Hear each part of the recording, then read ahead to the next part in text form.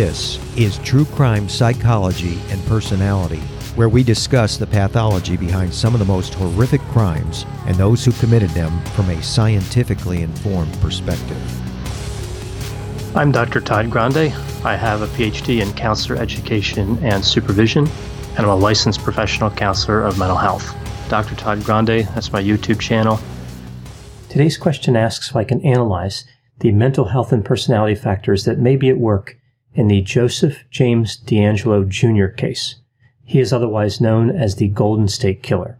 Just a reminder, I'm not diagnosing anybody in this video, only speculating about what could be happening in a situation like this. If you enjoyed this video, please like it, subscribe to my channel, and consider supporting me on Patreon. I'll put the link to Patreon in the description for this video. So first I'll take a look at DeAngelo's background, then look at the timeline of the crimes, move to the investigation, and then the mental health and personality factors. Starting with the background, DeAngelo was born in Bath, New York on November 8, 1945. He would be the oldest of 4 children. DeAngelo's father was an airman in the U.S. Army, and because of this, the family moved around quite a bit.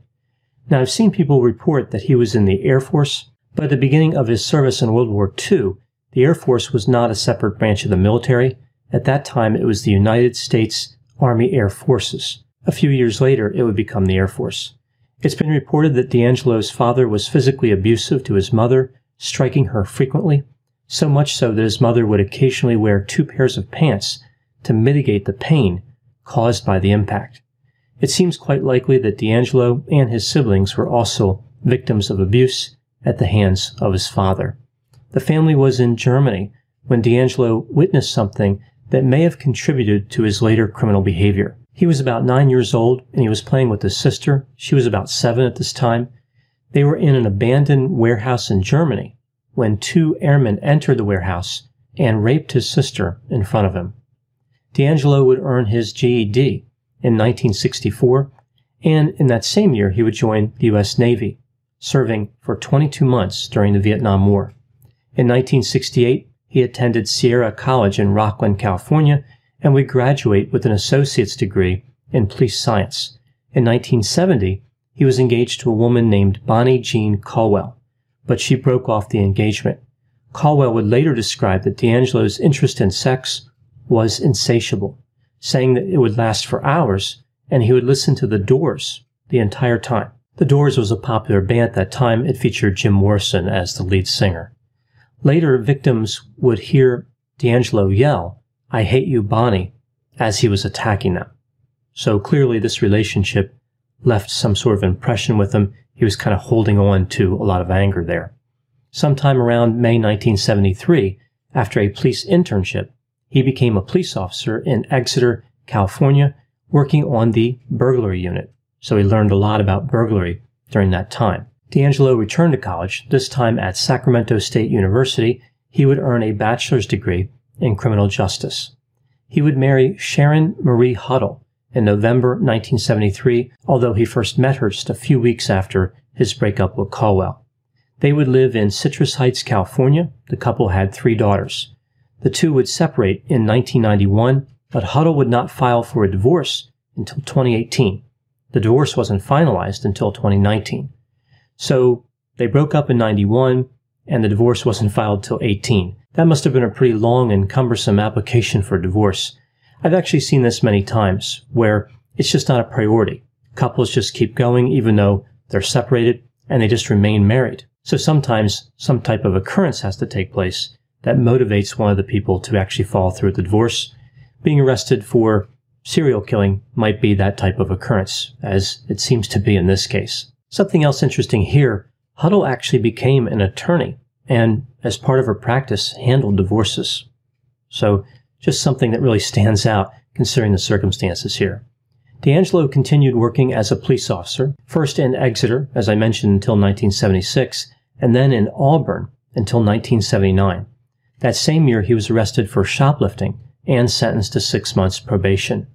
It was reported that he attempted to steal a can of dog repellent and a hammer from a drugstore. A security guard and a cashier actually tied DeAngelo to a chair because he was resisting, something that we wouldn't see today. Now, it's interesting that it never occurred to anyone that given the nature of the crimes in the area, it was a little suspicious that he was stealing those two items, especially considering he could afford them. Perhaps the police would have caught him if he had also shoplifted a copy of the magazine Burglars Monthly. Evidently, during the course of his apprehension, he actually feigned a heart attack. He was being dramatic and emotional, something that would be brought up by the prosecution at his bail hearing in 2020. He would be arrested again in 1996 for holding up a gas station, but the charges were dropped in that case. DeAngelo's work history from 1979 through the late 80s is a bit of a mystery. From the late 80s until 2017, he worked at a distribution center for a supermarket chain as a diesel mechanic. Now moving to the timeline of the crimes. Outside of the shoplifting charge, DeAngelo started his criminal career in April 1974. Initially, he would be known as the Visalia Ransacker. He committed one homicide and about 120 burglaries. He operated in this area until December 1975. In June 1976, he became active again, this time in the Sacramento area, where he had recently moved. He would become known as the East Area Rapist. He committed about 50 separate sexual assaults, the last one taking place in July 1979. There were several behaviors that we see across many attacks during this time. DeAngelo would often stalk victims for some time before carrying out an attack. He would burglarize the house in advance, sometimes, and set it up for a later crime. For example, he would remove the cartridges from firearms, hide shoelaces that he would use to tie up the victims later on, and unlock windows. Even still, the majority of the time when he would go to commit the assault, he would have to physically break into the home, often using a screwdriver to break the lock in a sliding glass window or prying open one of the windows. Initially, he seemed to target women who were alone, and eventually he started attacking couples, usually breaking in, threatening them with a firearm, having the female tie up the male before he would tie her up. He would then stack dishes on the top of the male's back, saying that if he heard any of the dishes fall, he would kill everybody in the house. He would then commit the sexual assault and sometimes would linger around the home for hours. Typically, he would steal items that had little monetary value, although he did steal quite a bit of jewelry eventually. In addition to these assaults, he also killed a couple that he confronted in the street in February 1978. Starting in October 1979, we see that DeAngelo resumes activity. Eventually, for these crimes, he would be referred to as the original Night Stalker. Again, his crimes took place in California, this time in the counties of Santa Barbara, Ventura, and Orange. In October 1979, he tied up a couple after breaking into their home, but after the woman screamed, he fled the scene on a bicycle. From December 1979 through July 1981, he would kill 9 more people, 4 couples and 1 individual. Almost 5 years later, in May 1986, he would kill a woman in Irvine, California. He sexually assaulted all of the female victims before committing homicide. Now moving to the investigation. It took police a while to realize that the same perpetrator committed the crimes in the Sacramento area and in the Santa Barbara area. The police managed to arrest 3 different people for DeAngelo's crimes. All 3 were eventually cleared, and DeAngelo was arrested in April 2018. He was initially charged with 8 counts of first-degree murder with special circumstances. They caught DeAngelo using family DNA. They matched the DNA collected at the crime scenes to somewhere between 10 and 20 people who had the same great-great-great-grandparents as the killer. They were able to narrow down the number of suspects to 2 people using a family tree they constructed, but one of those people was ruled out by a relative's DNA. This left only DeAngelo. They surreptitiously gained his DNA, and that allowed them, of course, to make the arrest. DeAngelo confessed to the murders, saying that he was possessed by another personality he referred to as Jerry. On March 2020, as part of a plea deal to avoid the death penalty, DeAngelo pled guilty to 13 murders, many other charges, and accepted responsibility for even more charges. The statute of limitations had expired for a number of the crimes he had committed. Now moving to the mental health and personality factors. We see a number of interesting and sometimes conflicting descriptions of DeAngelo. It's time for today's Lucky Land horoscope with Victoria Cash. Life's gotten mundane, so shake up the daily routine and be adventurous with a trip to Lucky Land. You know what they say, your chance to win starts with a spin. So go to LuckyLandSlots.com to play over 100 social casino-style games for free for your chance to redeem some serious prizes. Get lucky today at LuckyLandSlots.com. Available to players in the U.S., excluding Washington and Michigan. No purchase necessary. VGW Group. Void where prohibited by law. 18+. Terms and conditions apply.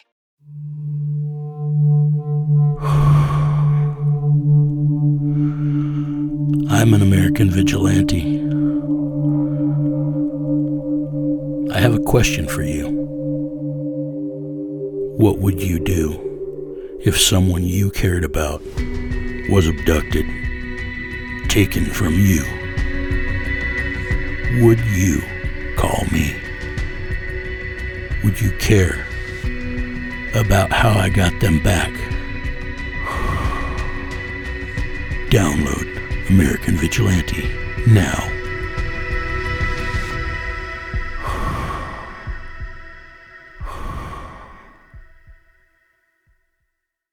He was described as a good father. It was said that he was looking forward to retirement. He planned on doing a lot of fishing. His grass was always perfectly cut. He was prone to fits of rage. One person said that anger was just pouring out of him. He would yell at nothing in his backyard and sometimes pace in circles. He threatened to deliver a load of death to a neighbor if their family dog would not stop barking. He was described as plastic, fake, and unwilling to discuss his feelings. It was also reported that he would throw a temper tantrum when he was unable to find his keys. Well, now that he's in prison for life, I suppose that problem will be fixed. The guards usually keep track of the keys in that environment. Now, interestingly, some of his neighbors really liked him. They said that he would always apologize when somebody would overhear him cursing. When he was arrested, he surrendered without incident. He told the police that he had a roast in the oven when they said he was being charged with several murders. So kind of detached. It has been suspected that DeAngelo made several calls to the police and to victims, taunting them when he was active as a criminal. Now, it could have been that people called claiming to be the perpetrator when they were not, so there's no way to be sure, but some victims did recognize his voice as the perpetrator. So I will run under the assumption that DeAngelo made at least some of these calls. DeAngelo stands out for a number of reasons. He mostly operated within 3 narrow roles, spanning from 1974 to 1986, although he committed just 1 murder in 1986 after waiting 5 years. So for the most part, we're looking at 1974 to 1981, a 7-year period. He functioned as a burglar for a few years, then a rapist, then a serial killer. Now there was overlap, but he mostly kept these roles separate. So we see a methodical escalation as he moved toward being a serial killer. A prosecutor in this case described DeAngelo as cruel, intelligent, and sadistic, saying that he was a sociopath and a master manipulator. There are strong suspicions by many that DeAngelo is faking delusions and hallucinations. For instance, saying that there was another personality inside of him named Jerry. Many people believe he has personality pathology. We see a number of psychopathic characteristics that align with DeAngelo's behavior. For instance, no empathy, no remorse, a high level of sadism, a sense of entitlement, being manipulative, being a pathological liar, sensation-seeking, and having fearless dominance. He was a sexual domination type serial killer. There's no convincing evidence that he is delusional. It seems likely that he made that up to escape responsibility. Like many serial killers, he was interested in police work, except in his case, he was able to get through the screening process to become a police officer. I think there are a few reasons for this. One is he was a police officer in a small town, but another reason is that he didn't have a criminal record when he applied. Most people who would become serial killers commit crimes when they were younger, and most get caught at least one time. DeAngelo planned his crimes carefully for the most part. If it weren't for DNA, he would have never been caught for any of those crimes except for that misdemeanor shoplifting charge. He probably shoplifted regularly. Usually when a person gets caught for shoplifting, they have committed about 50 to 100 prior shopliftings. His law enforcement experience probably helped him to escape. As I mentioned, he learned a lot about burglary. He was somewhat regimented in his progression through the different roles, as I indicated, which also probably helped him to get away with the crimes. He learned how to be an efficient burglar first before moving to riskier behaviors. So he kind of became an expert at that particular aspect, practicing it over and over, making sure he didn't get caught, and then we see the escalation. DeAngelo was a prolific criminal. He committed somewhere near 200 separate offenses. Each one would have carried multiple charges if he had been arrested. So if he had been charged for everything he did, he probably would have accumulated over 1,000 felonies. A question that comes up often about the root of DeAngelo's behavior revolves around his sister being assaulted in front of him when he was around 9 years old. Could this one traumatic event have shaped his mind and become the source of an obsession that would lead to his criminal behavior later on? It's hard to know for sure, but there have been other instances where a singular trauma has shaped someone's personality, particularly if the trauma occurs when the individual was young, as was the case here. It could have been that he replayed the memory in his mind repeatedly, and that contributed to it becoming an obsession. Another thing that stands out with DeAngelo is the fact that he assaulted and killed so many couples. During this part of his criminal career, he was fairly similar in this regard to David Berkowitz, the son of Sam, and Richard Ramirez, the Night Stalker. Berkowitz and Ramirez were disorganized killers. DeAngelo mixed the pattern of targeting couples with being organized. He wasn't disorganized, he was quite organized, which makes him even more dangerous. This behavior of attacking couples is quite rare among serial killers, and it seems to be part of the escalation in the case of DeAngelo. He started off attacking individuals, and then he moved up to attacking couples. So part of his drive wasn't being satisfied with just attacking individuals. I think it's probably the case that many serial killers desire to do what DeAngelo did in that regard, but they probably didn't feel confident enough that they would get away with it. DeAngelo was a particularly fearless and physically fit killer. Another interesting item with DeAngelo is the idea that he had this type of escalation, yet at some point he stopped. Many people don't believe his last crime was in 1986, so it may have been they just slowed down. But either way, we see a marked change in the frequency of his crimes. It's not clear if his drive decreased, if he found some other way to satisfy the drive that was safer, if he was no longer physically or emotionally able to commit the crimes, or if something else happened. Now, looking at a potential profile of DeAngelo's personality, I conceptualize personality using the 5-factor model. I remember the 5 factors through the acronym OCEAN: openness to experience, conscientiousness, extroversion, agreeableness, and neuroticism. So looking at openness to experience, it appears that DeAngelo had a fairly low level, but then again we see his interest in the doors, which is typically associated with a higher level, so we see evidence kind of pulling in both directions. In terms of conscientiousness, he was, for the most part, highly conscientious. He was not impulsive, he planned things out fairly carefully. With extroversion, his level appears to be somewhat low. He wasn't particularly friendly or outgoing. We see a low level of agreeableness. He didn't tend to trust people, he was not straightforward, and he certainly wasn't looking out for anyone else's interest. With neuroticism, his level appears to be quite low. He did have some difficulty regulating anger, but he was able to stay calm in extraordinarily stressful situations. So kind of stepping back and looking at this case, DeAngelo is a good example of how horrible someone's behavior can be when they lack empathy, have an abundance of aggression, and have a clear object of hatred at which they can express their aggression.